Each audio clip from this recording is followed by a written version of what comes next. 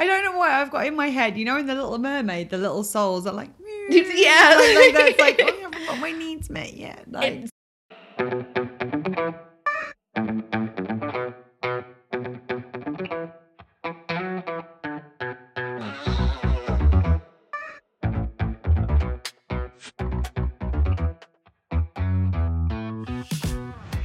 hello, hello, hello, and welcome to Well Shit. It really is that simple.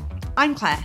And I'm Serena. On this podcast, we help you to understand about your 12 universal needs, why they are currently not being well met, how to meet them in ways that work for you, and how to consistently do so in quick, easy, and simple ways that fit seamlessly into your life.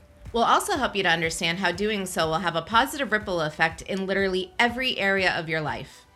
If you like what you hear, come and join the conversation in our Facebook group. And enjoy the show. Hello, hello, hello. Hey, everyone. So today I figured that it was only right that I be drinking the seltzer that we were discussing on the last episode, which is the last can of the seltzer that I really like the flavor of. The last can, and I'm drinking my seltzer that's apparently all mine now. All yours. Yours, all yours. So today we are looking at the second of our series, our friendship series.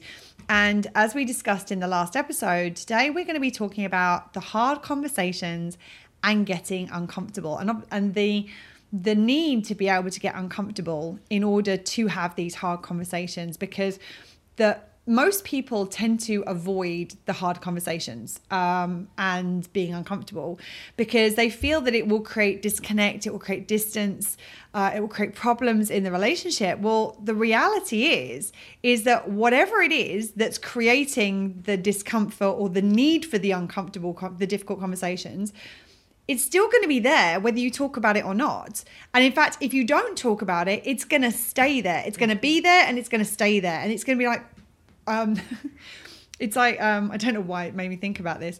But there's an episode of Winnie the Pooh where he pretends that he's like a little black rain cloud in order to try and steal honey from the tree.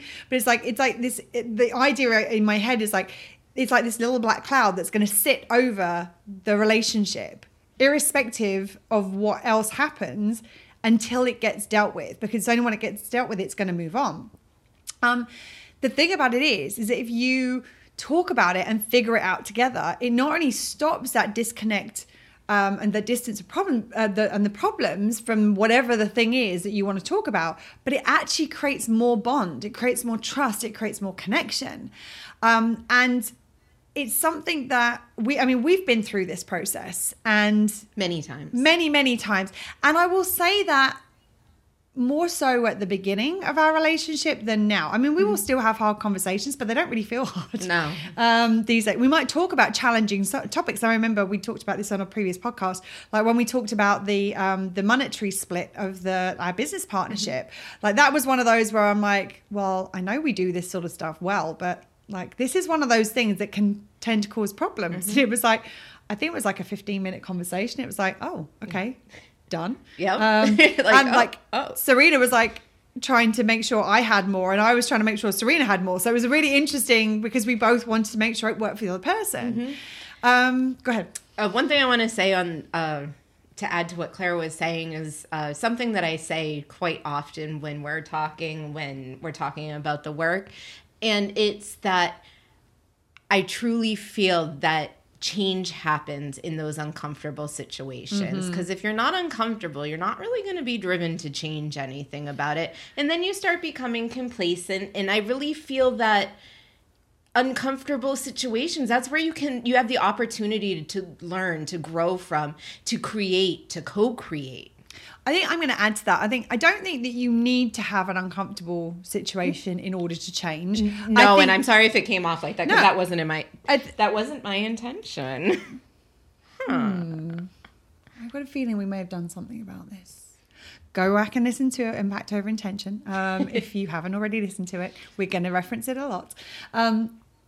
Yeah, I think you're right that when things are uncomfortable, that naturally there is a stronger desire to change, maybe. But I think that it's possible to change without the discomfort. And actually, our friendship is probably a great indication of that, actually, because now I don't think it really gets uncomfortable. And we do change frequently. But I think that we needed to get uncomfortable initially because we didn't have that ease and the trust and the connection and the bond to rely on, that actually, okay, we know we're going to get through this. Like we can, the reason we can have hard conversations with ease now without it getting uncomfortable is because we know we're going to figure it out. I genuinely cannot think of a single possible situation that I think is likely to come up, knowing the two of us, which would create me to be like, yeah, I don't know if we're going to get through this. Yeah, like I'm done. Or I don't know if I want to get through this. So the interesting thing is that one of the things that allows you, that enables you to get uncomfortable in a situation with other people, and we kind of mentioned this briefly in the last episode, is if your needs are well met, then if you're dealing with an uncomfortable situation with somebody else, that uncomfortable situation is not going to trigger your unmet needs. If your needs are unmet, then an uncomfortable conversation or situation with somebody else could trigger those needs without you even being aware of it.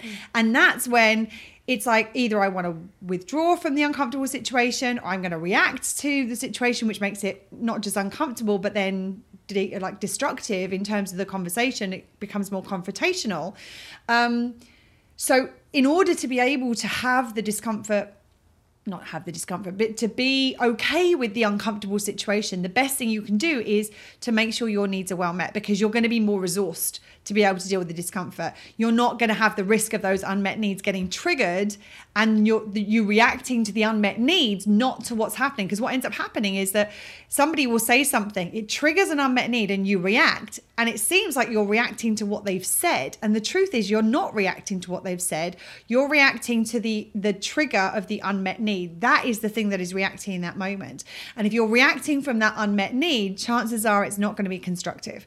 And so what we want to do is notice. And one of the ways that you can navigate through that discomfort is that if you're in an uncomfortable situation, if Serena said something and I would be like, oh, okay, that smarted a little bit. Normally it'd be like, okay, what needs have been impacted? What needs have been triggered by what it is that she's saying? This need, okay.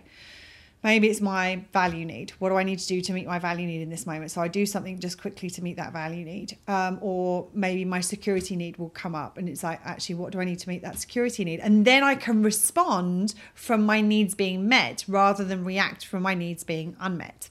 And something that we practice, and it is a practice, is... don't even know what she's about to say, and I can guarantee it's a practice, because our doing friendship is a practice. It's something you practice every day. Every day. Yeah. But the practice that we do is, you potty mouth. What? Doo-doo. Doo-doo. I thought I got away with it. Oh. I know what you did. And back to our regularly scheduled programming. God, I've distracted myself with a whole bunch of doo-doo. The practice of friendship. Oh, yes. The practice of, I may say something that lands on an unmet or not as well met of a need, and Claire goes into, before she responds, we'll be like, all right, what needs to be met? What's showing up here? She won't just pretend that something didn't impact her.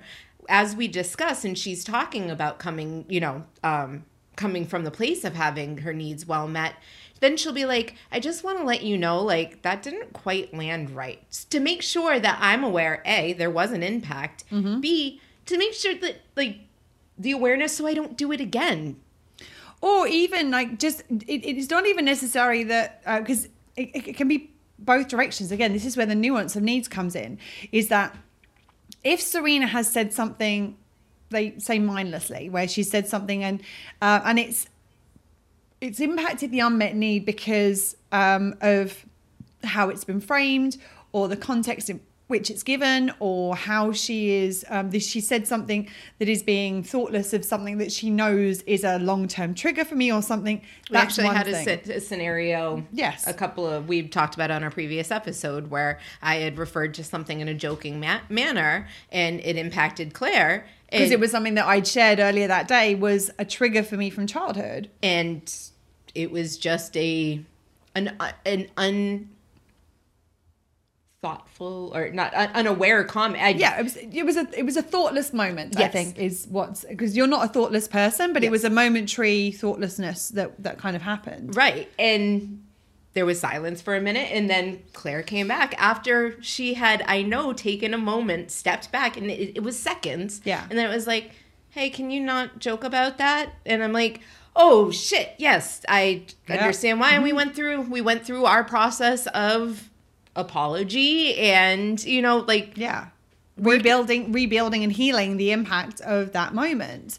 So that's one of the scenarios. But the other scenario is that Serena could say something that there's absolutely nothing wrong with. And actually, because my needs are unmet, it triggers something in me that has absolutely nothing to do with what's said, how it's said. She could be incredibly thoughtful, kind in how she's saying it. Well, if I then say, well, that didn't land well with me, for a start, I'm going to look at that in myself and go, oh, yeah, that's my shit. That had nothing to do with what Serena was saying because of where I'm at in my process. And I'm going to be like, that's something I need to look at. This need, da, da, da, da, da, da, da. But that's not something that I would then take to Serena and be like, hey, this didn't land well with me, as if like it's something that she needs to do something about, because the issue is not actually in what she's said or how she said it. The issue has been, I have an unmet need that I haven't taken care of, and it's landed on that. The thing that she said has triggered that unmet need, and that's my responsibility, not her responsibility. And Serena also knows I'm not going to go to her expecting her to change something that's my shit. And it's like, I think so often that when it comes to like personal growth and development, there are these sort of blanket statements in how we do things. It's like, oh, well, this is like anybody that anyone says, if it bothers you, it's like it's a reflection of you, or it's reflecting a wound or a trigger or what have you. And that's bullshit, because sometimes actually people are operating in a way which is not mindful of your humanity, their humanity. They're acting in a way, they're saying things or doing things that are degrading you. And it's like, that's not about you, that's about them. And so it's like, put the responsibility and the accountability where it needs to be. If it's something where I'm like, actually, I think this is something that would be good for Serena to be aware of, because I think it was the issue in what happened was actually something that was at her end. And I know I can go to Serena and say that to her, and she'll be like, oh shit, yeah, hands up, totally understand, yeah, that was me. As I said earlier, I see the error of my ways. I see the error of my ways. That was about vacuuming up. But we had done a confetti cannon here for our celebratory canon-ish. What episode? Podcast-versary. Our podcast-versary episode. We did confetti cannons that didn't really work, so we kind of threw the stuff up in the air. And I was about to get the vacuum to clean it up, and she put the fan on, and it all started distributing across the room. She's like, oh, I saw the error of my ways. Off it went before we got things vacuumed up. So that wasn't about a friendship thing. Yeah, no, sorry. A random aside. A random aside. But yeah, it's like recognizing and also owning where actually something is nothing to do with the other person, that the reaction, that the trigger is actually something that is unhealed within me because of my past. And actually that's something that's happened to me that I haven't taken care of my needs. I haven't worked through or processed. That's my responsibility. It's not somebody else's responsibility to dance around my unmet needs because they haven't been met. So it's about recognizing that we need to be mindful and conscious and kind and intentional about how we communicate with each other. And we also need to take responsibility for our woundings and our triggers and our unmet needs and the healings that need to happen. So I think it's important to say that this is something that there's a progression with this. Yes. And we've been through that progression. You want to share a little bit about how these situations unfolded when we first started to be close? Wait, like... In what sense? Just how was it? Like, how was it for you navigating these uncomfortable, hard situations and hard conversations when we hadn't really done much of that before? Like, how did it feel? It was scary. Yeah. I mean, right? At the beginning, I was like, oh, is this it? Is this the moment? Is this the thing that's going to end the friendship? Mm-hmm. It's, when things are uncomfortable, and if things are confronting, and not that Claire and I necessarily come at it confronting, but the subject matter can be when either a mirror is being held up to you, or And I just want to jump in and say, when we first started doing this, you hadn't done the needs work. No. And so that's also very important context. Very important. To what it is that you're about to say. So, it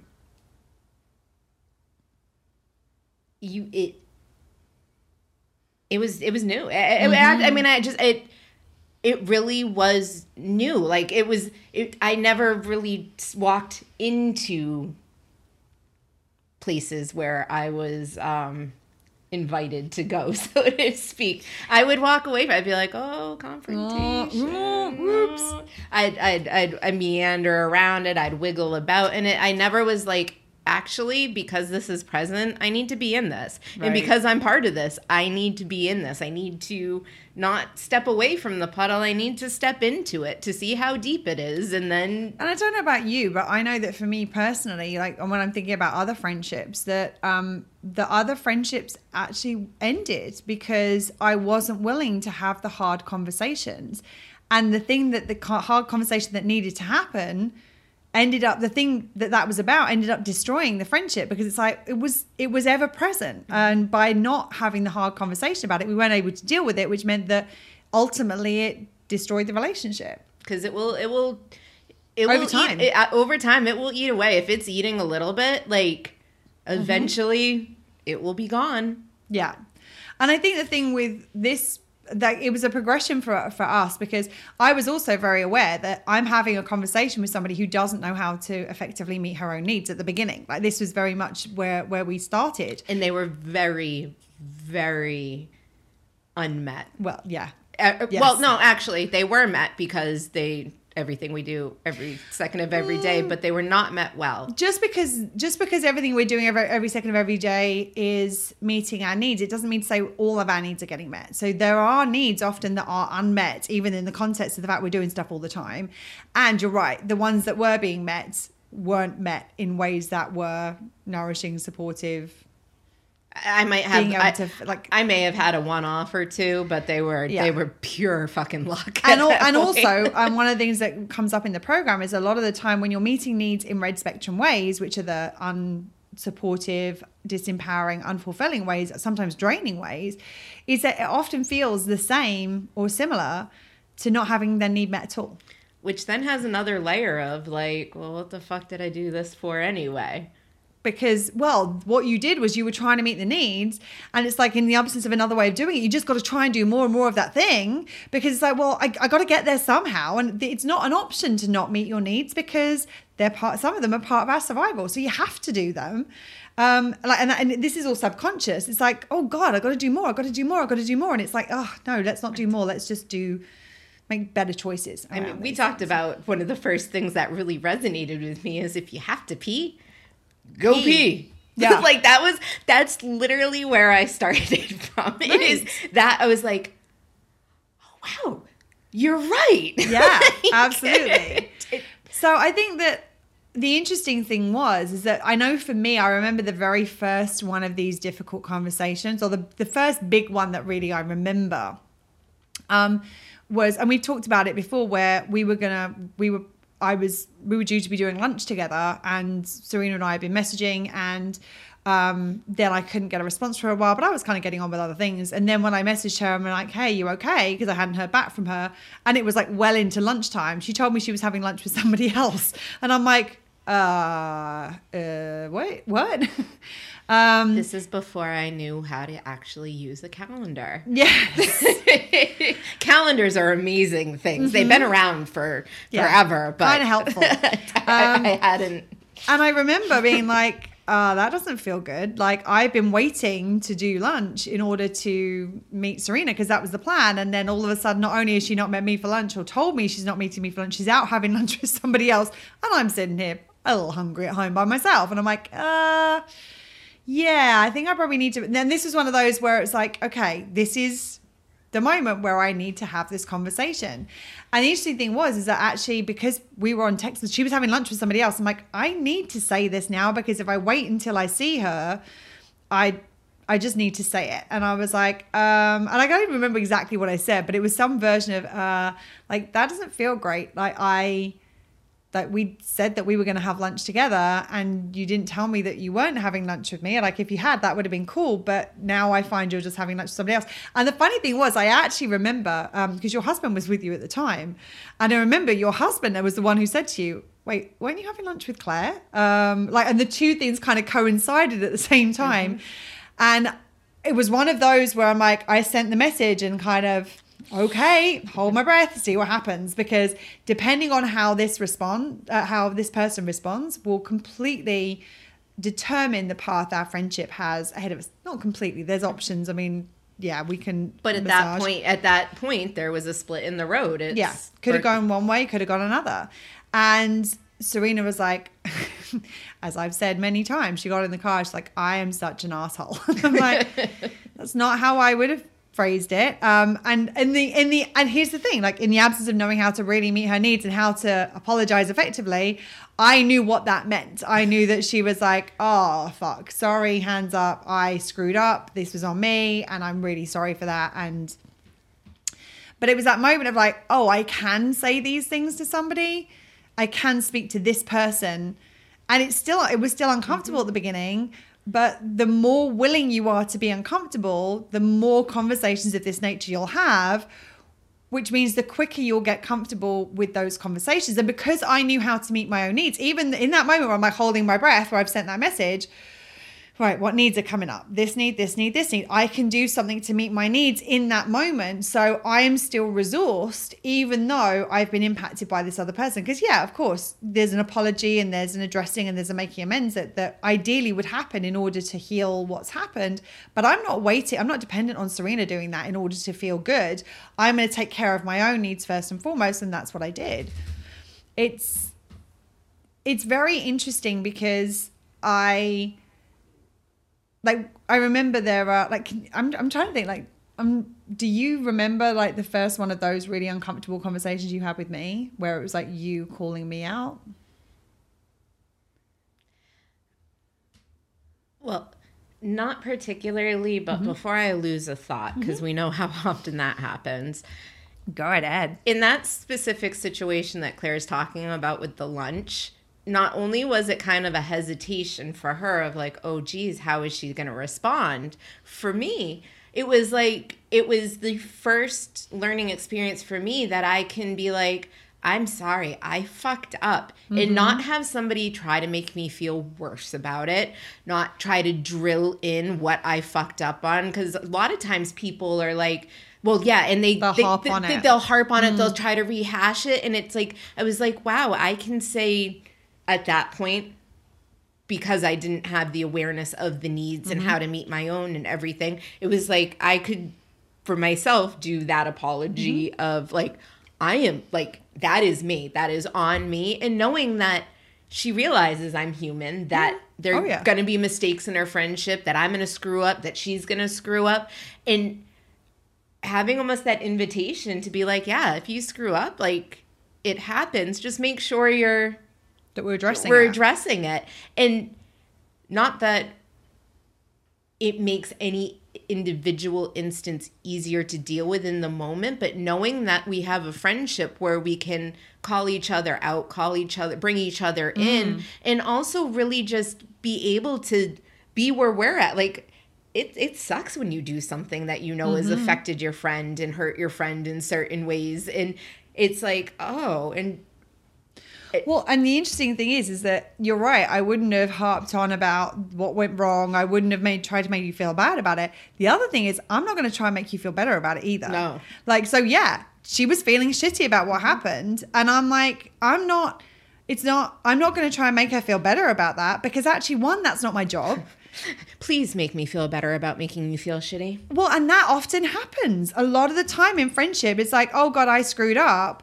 And someone gets called out and then they expect to be the other person to make them feel better about the fact they screwed up. To placate the fact that... And the reality is that it's not...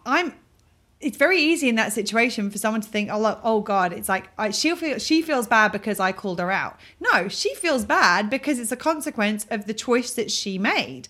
Now, I'm not going to amplify that and make her feel worse about it. I'm also not going to make her feel better about it, because that is her humanity kicking in. Like we talked about this in the Guilt and Shame series. Her humanity is kicking in and going, shit, I've hurt somebody who I care about. Feeling bad is a natural consequence of that. And it's part of the internal, I know she feels bad about it. She's going to be less likely to do it again in the future. And I'm not going to be like, oh, ha, ha, ha. Yes, she feels bad about it, so she's not going to do this to me again. It's more like that's part of the function of being human. Like that's how humanity works. It's like, oh, I've done this thing to this person who I care about. I feel bad about it. That's part of the process. I've got to feel that in order to process it. And in order to then have that internal reference point for not doing that again in the future. And if I try and take that away from her, one, it's not very empowering for her. It's dropping into the disempowerment dynamic, which we'll get into on another episode.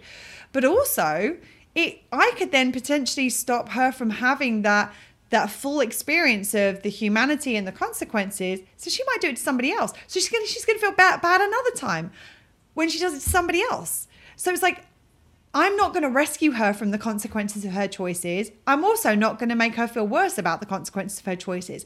I'm just going to point it out and go, hey, here's the situation. This is how I feel about it. And then I'm going to let her process it and deal with it in the way that she needs to.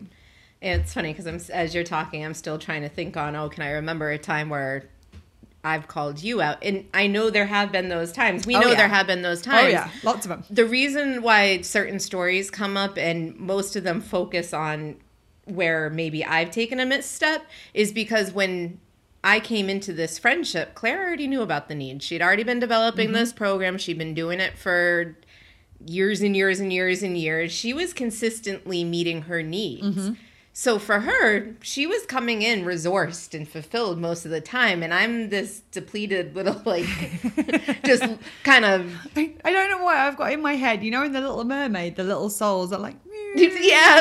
That's like, oh, I haven't got my needs met yet. Like, so I just wanted to point that out because people may be like, wow, it makes, like, oh, Serena fucked up again. Yeah, Serena sucks. Yeah, like, no. But I think that you're right, because what would happen is if you would call me out, I'd be like, yeah, okay. Yeah, absolutely.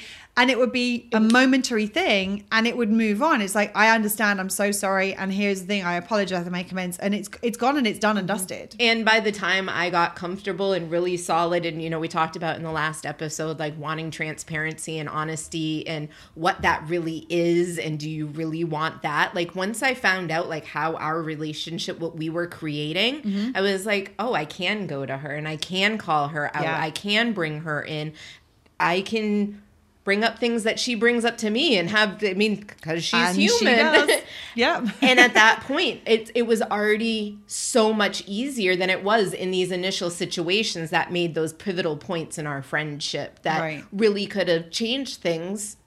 Luckily, they changed them and we created and grew for the better, but it could have gone the other way at any of these moments. So I just wanted to touch on the fact that, like, I know it comes up. The reason it comes up where I'm usually the one that's on the learning end of the experience in these. That's not to say that I don't learn. It's the fact that I'm a few steps ahead of Serena on this path, which means that my learning is often not as obvious because it's an internal process that I'm doing normally with my own needs. And Serena, she does call me out and she'll see me go, oh shit, yes. Like we've had these conversations innumerable times, but because the impact to my needs is significantly less. It's like, oh, actually, no, this is a learning for me. What am I going to go do about it? And that's where the focus on, that's where my energy goes. Because so often what ends up happening is that if your needs are unmet and somebody points something out, we collapse into this, oh, poor me, I've done this terrible thing. I'm such a sucky person. How could I do that? And I think we touched on this in the Guilt and Shame series. Rather than actually, in my situation, I'm like, oh my goodness, I've done this thing and it's impacted Serena. My focus is on her. How do I'm so sorry. This is what I've done. Here's how it's impacted you. I'm going to apologize for this. Here's how I make amends for that. And here's how I'm going to ensure I don't do it again in the future. So because the energy isn't focused on me because my needs are well met, that I think that's why sometimes those moments, they're not as obvious as when like your needs were unmet. It was there was a bit of very both. obvious. Yeah, and it was a lot of times. And there was one moment I wanted to share. There was one instance in particular that was a really huge turning point for me.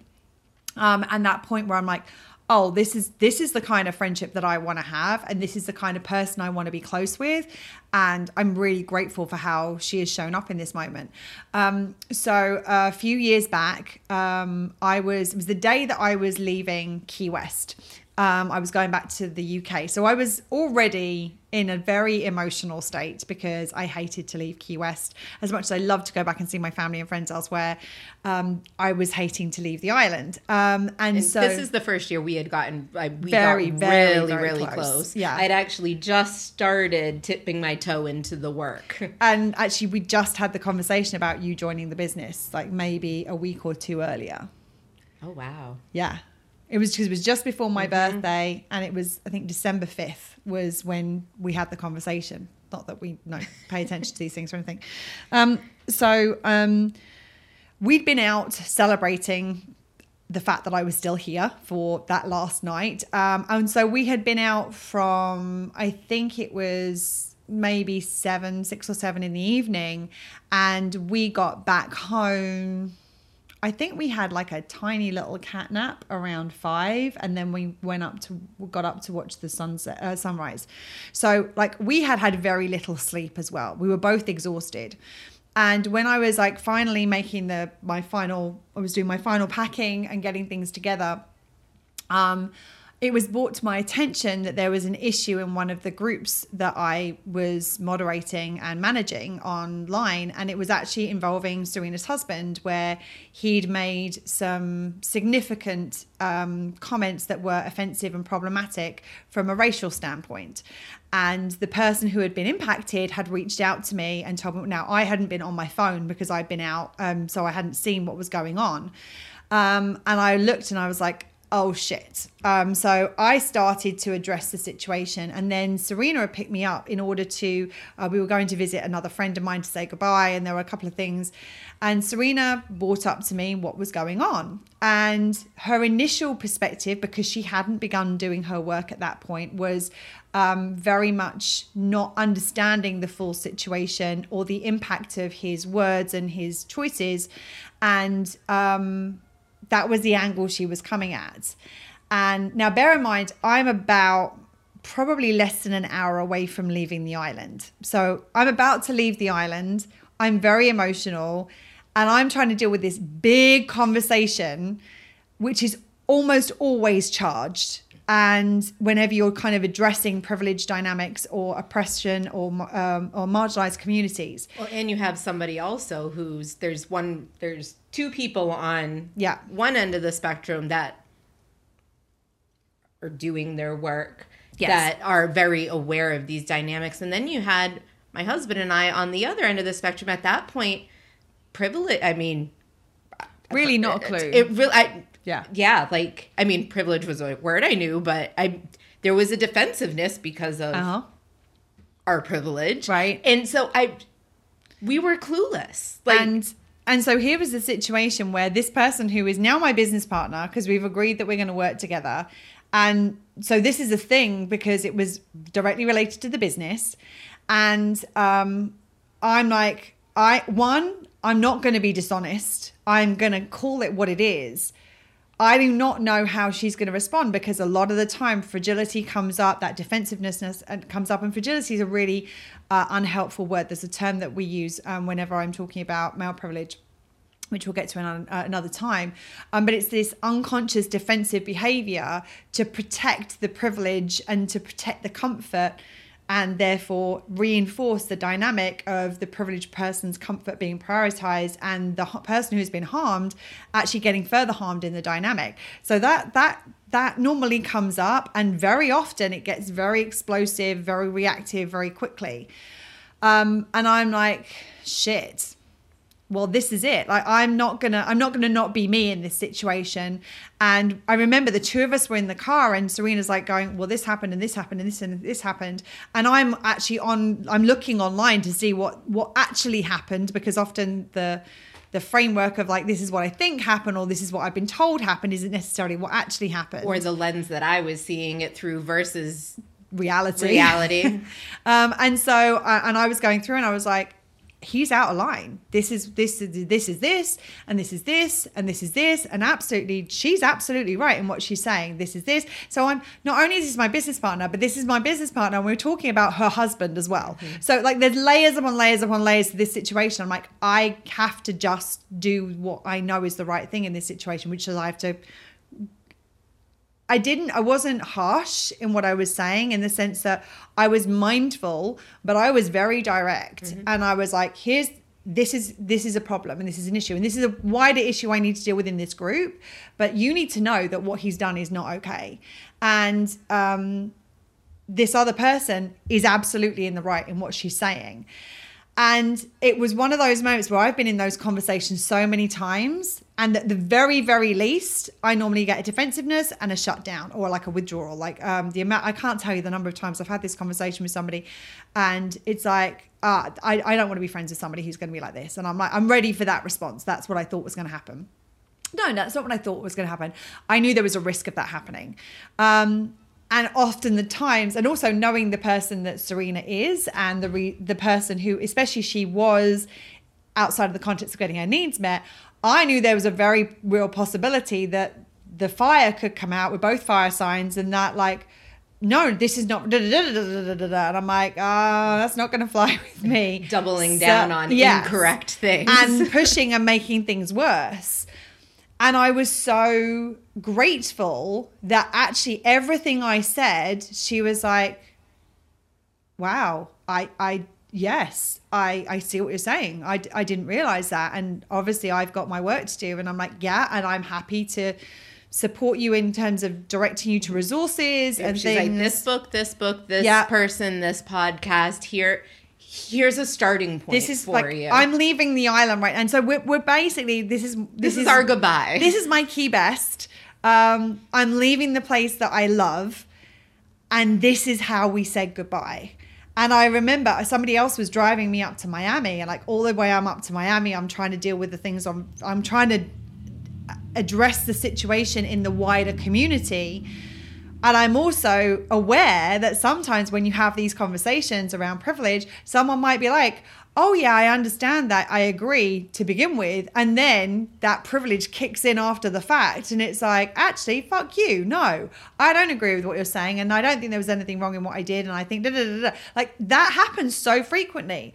And I was a little concerned about what's going to happen while I'm in the air and we're not in contact. Like, am I going to land to a message going, actually, I'm out? I've talked to my husband, and we're not willing to learn or grow, and or we think you're full of shit, right. Which is a lot of the times what I've been told in those situations. In which I think the subtext on that might be, this is a little too difficult for me to deal with, so I'm just going to curl back into my privilege. I don't want to deal with this. Yeah, absolutely. Which is like, and I'm going to continue doing harm, which is the truth of it. Like, it's like, I don't care enough about this to want to do the work to be a more decent human being. I'm going to go back to just doing harm because it's more comfortable for me to do that. And it's interesting in this specific situation, it is something that seems so blatant to me now, but where we were at the time, I was like, what?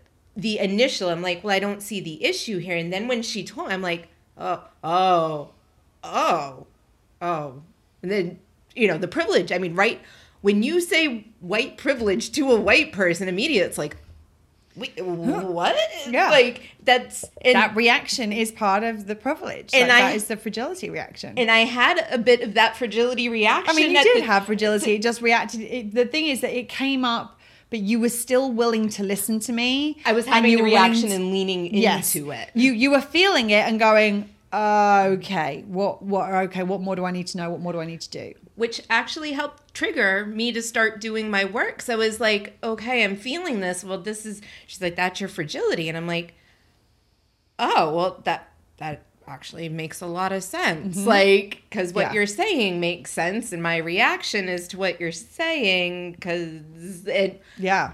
It was that moment where I was expecting things to go south, because the majority of those conversations that I've had have gone south. Don't get me wrong, there have been several where it's like, this person's like, oh my goodness, thank you so much. I didn't realize this, and I really appreciate the fact you're taking the time.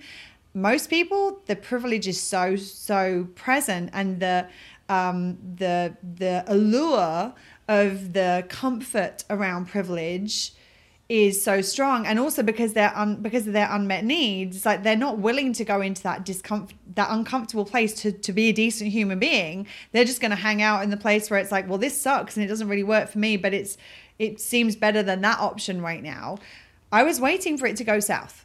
And I wasn't sure if it was going to go south on my end for how Claire's reaction was going to be to what I was saying. It's like, I think we were both in that position where it was like, oh, is this what's going to happen is next? this it? Like, literally, I closed the door and waved bye to my key best as she was crying, and then like we're both crying at this point. I'm like, what is happening here? What's like, and what is going to happen? And I would have been crying anyway to be leaving. Like, that wasn't about the situation. It was about the fact that I was leaving. But that layer on it was like, wow. And it was funny because the previous time I'd left, we'd become good friends. We weren't as close as Serena said. We became much closer that last time, that time I was here on that one occasion.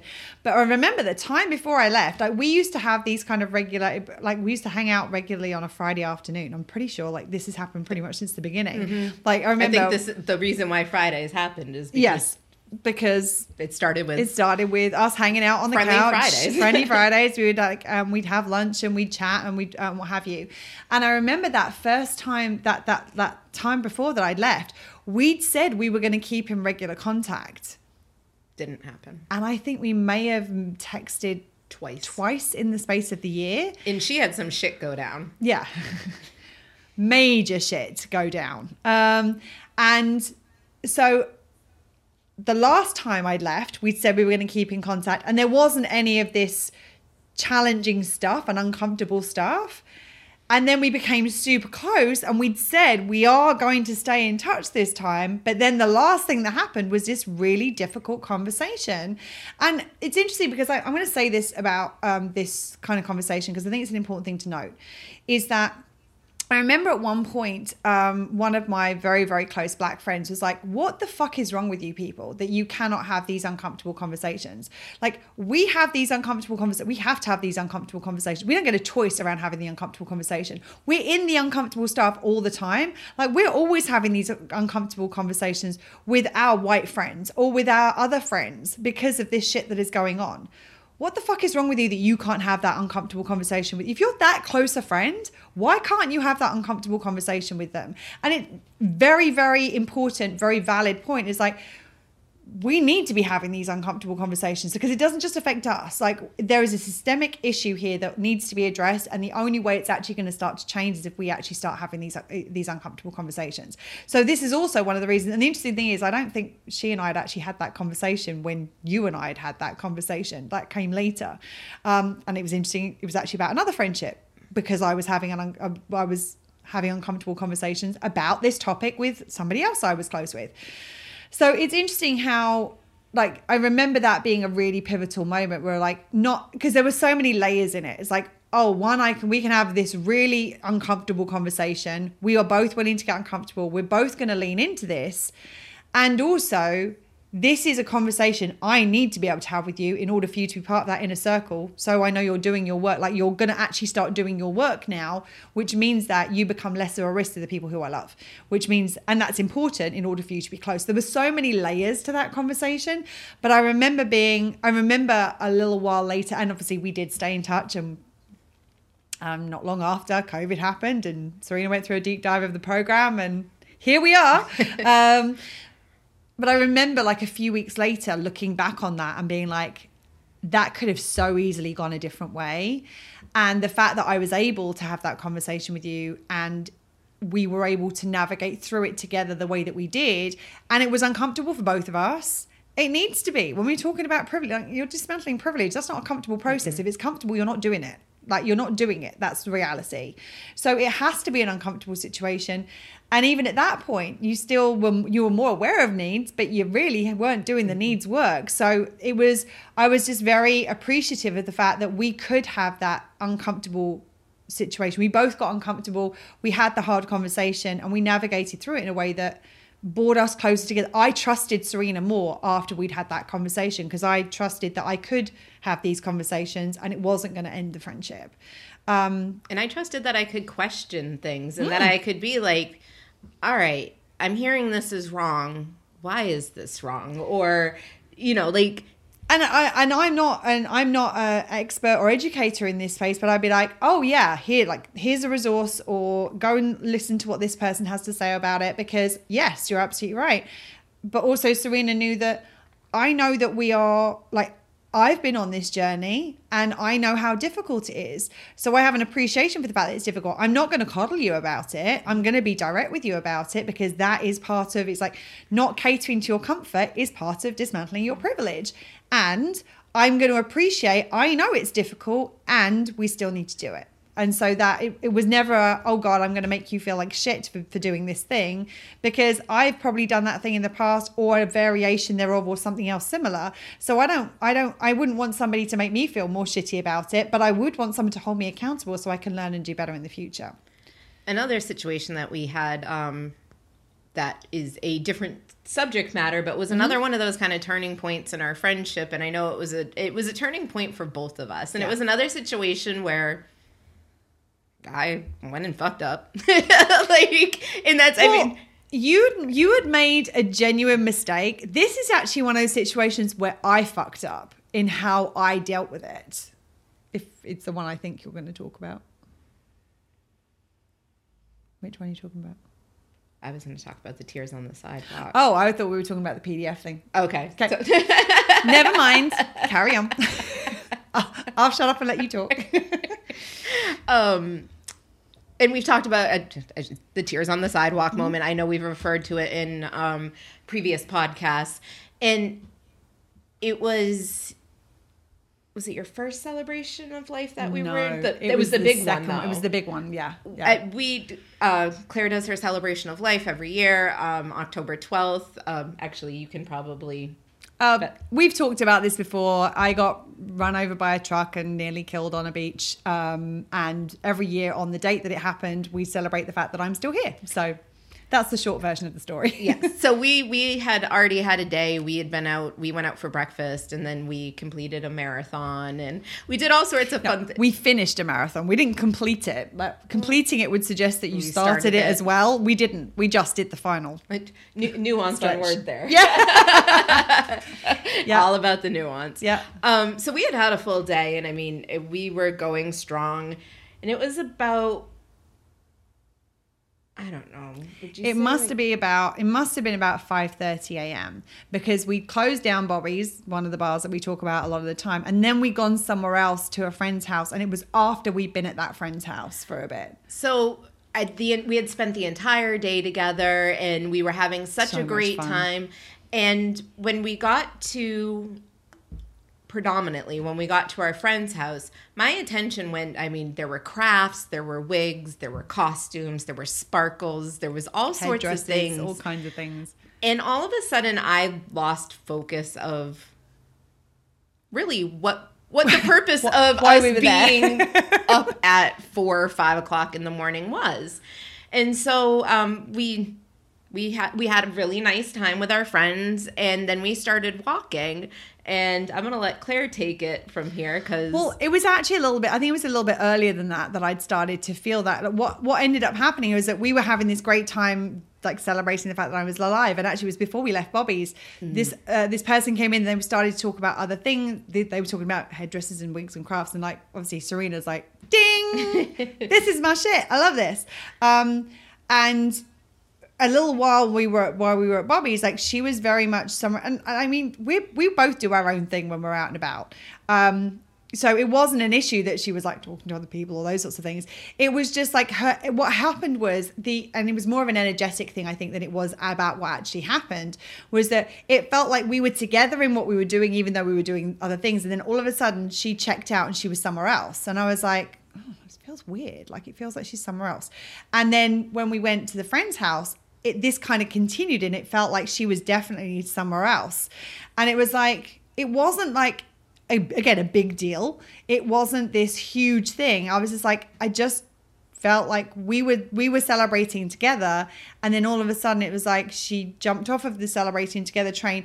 The thing about it was, we were celebrating together even though we've been doing other things with different people. Like, we still felt like we were in it together. And then all of a sudden, and the funny thing was is that when I brought this up to Serena, she's like, oh fuck, that's exactly what happened. Like, I checked out of, we're celebrating together the fact that you're still alive. I'm now on an entirely different train with somebody else. And it was that I'm like, it doesn't feel like we're in this together anymore, celebrating the fact that I'm still alive. And so I brought this up to, and I remember thinking, do I bring this up? Like, it's 5:30 a.m. We're both exhausted. We were not drunk. We hadn't drunk much that day. So it wasn't like that. I had that layer to concern myself with as well. But I'm like, I want this to be a fun day. And it has been a fun day. And it's like, if I bring this up, is it going to ruin the day? Is it going to go south? Are we going to end up, is it going to like end badly? Because that's not what I want either. So I really debated with myself whether or not it was, and the truth was, it was in the space. No matter what happened from that point forward, I was still going to be feeling this. And so I knew I had to bring it up to her. Otherwise, it was going to be this little black cloud that was going to sit around what we were doing for the rest of the day. So I brought it up. At 5:30 in the morning. At 5:30 in the morning. On the sidewalk. On the sidewalk.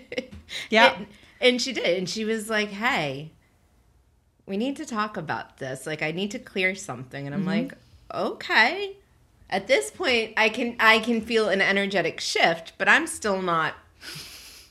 You were still in your own little world at this point. Yeah. I mean, at this point, I had decorated flat mom. I made her a headdress. Like, I mean, it was still a fun time. It was a fun. Like, we still had fun. We both had fun while we were there. And that's the thing. We both had fun. So I'm like, you know, my mom's all sparkly. I'm all sparkly. And I'm like, hey.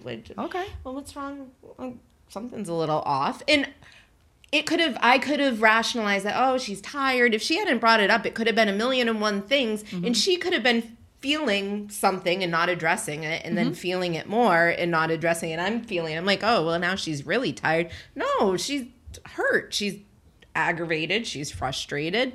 And she just simply, she's like, you know, I feel like you checked out. And like she said, and it was me being like, and I think probably the phrase came out, I'm a fucking asshole. Like, and it's funny because I don't really say that much anymore. No. But that was my go-to. Yeah. Like, that's when I realized, I was like, I don't know, well, there it was. There we are. And right then and there, in that moment, we talked about it. We both cried about it. We shared what was present for both of us. Like, one of the things that I remember saying is that especially because of what I do, most of my life is very much about other people, like supporting other people, other people's things are going on. And it's like, I'm cool with that. Like, that's not an issue for me most of the time. There's like these maybe 1 or 2 moments where it's actually about me. And this was one of those days where this was a celebration about me. And it was like, it's such a rare thing for it to be, because even in terms of getting support, like, I will go to Serena for support, but I know that because of what I do, I'm often better equipped to support other people. And so I know that they get a huge amount of support from me. And sometimes I don't have that same quality of support. I mean, luckily now, because of the work that we've done together, actually, I often do get a very similar quality of support from Serena.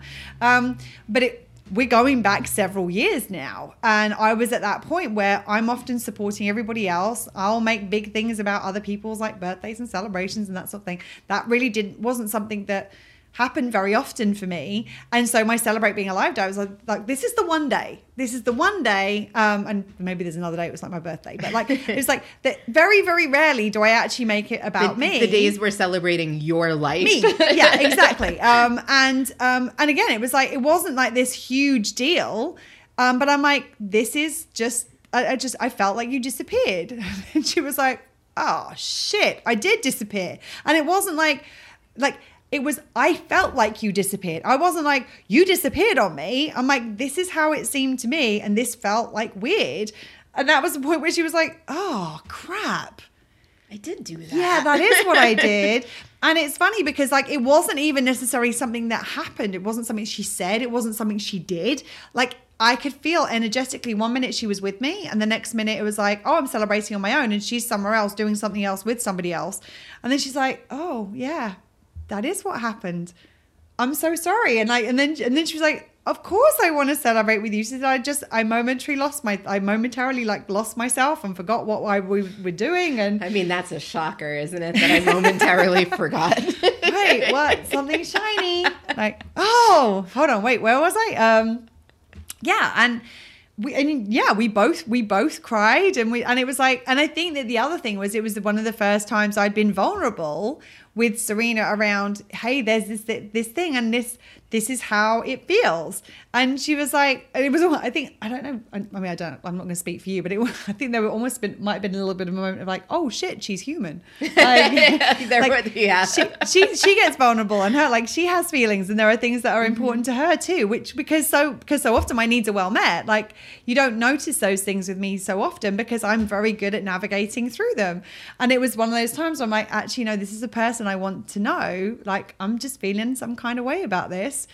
And it didn't ruin the night. It actually made it better, and it made it continue for another 5 hours. Oh my goodness. Where we went and saw sunrise, we had key lime pie, we waved people into Key West. Like we did something secret that we'll never tell anybody else about. Oh, we have a secret. Yes, we do have. We have a secret. It's nothing bad. It's nothing. No, but it was like a little secret between. I the almost two forgot of us. about it because we do not speak of it. We do not speak of it. But it was one of those things, and it's like it's nothing like weird or out there. Like it was just one of those things of like it was just a fun thing. It's just a fun thing between us, between the two of us, and it's like. Oh my goodness. I can only, like, there were so many experiences we had that day that we wouldn't have had we not had that conversation. And like, we really did come together in that, like the conversation really brought us together and it would have been so easy to have avoided it. Well, to have avoided it or to have had that conversation and then been like, well, all right, I guess the night's over. Yes. And ended it on that. And we both decided in that moment, we were talking about co-creation in the last episode, we were going to create something because neither of us wanted to end on this note. We were both tired. We both realized maybe bed was a good option. It's like, no, we're at least doing something. What do we want to do together? Yeah. How are we now going to celebrate? And then re-kick off the celebration, which is exactly what we did. Right, absolutely. And I know we're kind of going a little long today, but there's one other thing that I really want to bring up because I think that sometimes it can help is that sometimes calling yourself out, and we talk about calling out. The reality is we're calling in. Mm-hmm. We're not really calling out. Calling out is that like, you did this thing wrong. Calling in is like, I know you would want to know about this because you're the sort of person that would want to learn and grow and do better. Like that's the difference is. And sometimes calling yourself in can help facilitate these conversations. So I know when we were kind of at this kind of turning point where Serena wasn't entirely yet comfortable calling me in. And I think also there was an element of, she wasn't sure whether it was her unmet needs or whether it was my doing something. Like we were at that kind of transitionary point where she wasn't quite sure. And we weren't in person. We weren't in person. Across the pond from each other, which adds another layer. And the distance automatically adds a layer. Yeah. And we had this situation. It was a work thing. And Serena had made an honest mistake on a PDF that went out to everybody who was interested in the universal needs stuff. It was part of our launch. And somebody, thankfully, somebody I knew messaged me and went, I think there's a mistake on the PDF. Thank goodness, because otherwise it probably would still be out there now. And it was one of those times where I was on a low ebb because I had been doing so much to get the launch done. And I had been like working a lot of hours to hit the deadline that we had. And I remember I think it was done, I think we did it over text message. And I was like, why did you change the thing on the PDF? Now, the truth is, if I had been resourced, I would have thought, well, she's not going to intentionally change something on a PDF that was correct to being wrong. Like, no. Why don't I just fuck about with this Yeah. to see if somebody catches it? Exactly. It's like, well, it's not like this is important or anything. It's only my business. Let's screw it up and see what happens. Like, that's not going to happen. Paying attention? Right. Exactly. And so I was like, but I wasn't resourced. I was coming from my unmet needs, and there was an element of frustration. Like, are you serious? Like, I'm doing all this stuff, and you screw up one of the PDFs that I'd already, that the basis was already there and it was right. And I acted like an asshole in that moment, where I was accusatory, and I was how I wasn't mindful I wasn't thoughtful about what she had going on. And the reality is that, of course, she wouldn't have intended to have made that change. And I remember it was maybe a few hours later, and we were messaging, and I don't actually know whether I did it over message. I think I did it when we spoke. Yeah, the messaging was like I think we spoke the next day via Zoom. Yeah, like or even later that day or something. And I said that I am so sorry. And I remember, like, initially it was like, I'm so sorry if I said something that was accusatory. And I'm like, hold on a second, Claire. One, you know better than that, in terms like, that's not how you apologize. Own what you did. And two, it's like, okay, I'm still operating from my unmet needs. I need to get back inside. So I'm so sorry, because that was accusatory, and that's not how I want to operate with you. Of course, I know that you didn't do it on purpose. It was a mistake. And here's what's been going on at my end. This is the context. I was coming from my unmet needs, and I'm so sorry for that. And that's not how I want us to operate in the future. And it was at that moment where there was like a little bit of like yeah, that is kind of how it felt. Like, it didn't feel good to me. And I'm like, I totally understand why. And I think that, again, me being like, I saw what I did. I called it out and was like, hey, here's what I've done. That's not okay. This is not how I want to be. It shows that willing as well. And that, like, it makes Serena know that not only am I open to being called in, I'm going to do it to myself. It created that extra layer of trust. Yeah. And I mean, a layer of safety. Mm-hmm. Like, it really did, because I knew that even if she messed up or if I messed up, we could jump into it and be like, oh, okay, like, I see you what don't I have to wait did. for the other person to address it. Right. It'd be like, oh, maybe I'll ignore it and they won't say anything, or, I'm not going to say anything because I don't want to stir stuff up. Mm-hmm. We actively are like constantly leaning into each other. It's right. like, oh, and you see it on this podcast yeah. as well. Like, there are times where I kind of look and Claire's like, okay. And then there are times where, Claire will look or be like, I'm going to interrupt. And that's how we learn. That's how we grow. Mm-hmm. And that's how we make those uncomfortable situations a little bit easier to manage. Right. And why we don't mind, we don't like being uncomfortable, but why we're not desperately trying to get away from it. Like, well, and more importantly, it's almost like we are willing, and we desire in those moments to go into the discomfort so that we can clear it, so that the discomfort doesn't hang around, because we don't want that in our friendship. Mm-hmm. That doesn't have any place in our friendship. And it's interesting, like, I know that a number of the examples that we've mentioned today, we've mentioned them before on this podcast. The interesting thing is that the reason for that is because they stand out, because they were the big uncomfortable, those big kind of moments of like, oh, we're at a fork in the road. What's going to happen? We're going to go this way or that way.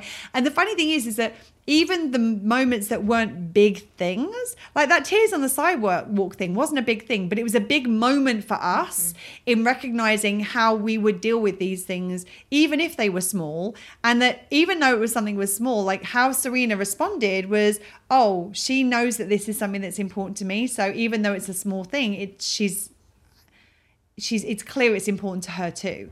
And so that was one of the things that helped that.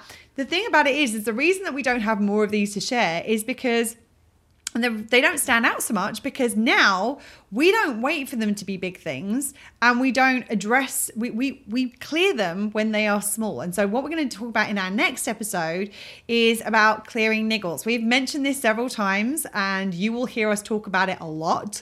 And we'll get into the whole niggle thing on that episode as well.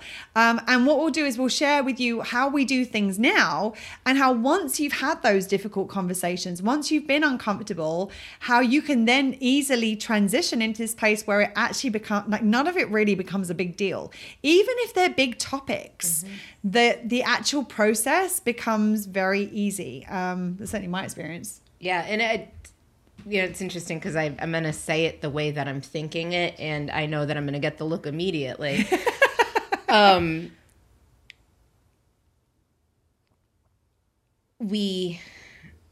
See, now I'm trying not to say it the way that I'm thinking of it. Say it the way you're thinking about it. I don't want to, though, because I know I'm going to preface this by saying I know this is not an accurate statement. Like, we almost look forward to those instances where we're brought in. Right. So, yeah, I can understand why Serena's saying this. It's like, it's not that we look forward to those instances, because if those instances are happening, we know we're impacting somebody else, and we never want to do that. But we are... we're not only open to, but we actively encourage the clearing of the things that are going to create barriers in our relationship, because we know those are the things but it's the clearing that, like, the shitty thing is going to still be there, whether we clear it or not. We can clear it or compound it. Yeah, exactly. And the thing about it is that what we want to do is we want to, as and when those things happen, because they're life, we're different people, we're different human beings, we're going to do things that are going to be different, and some of things will work for the other person, some things won't.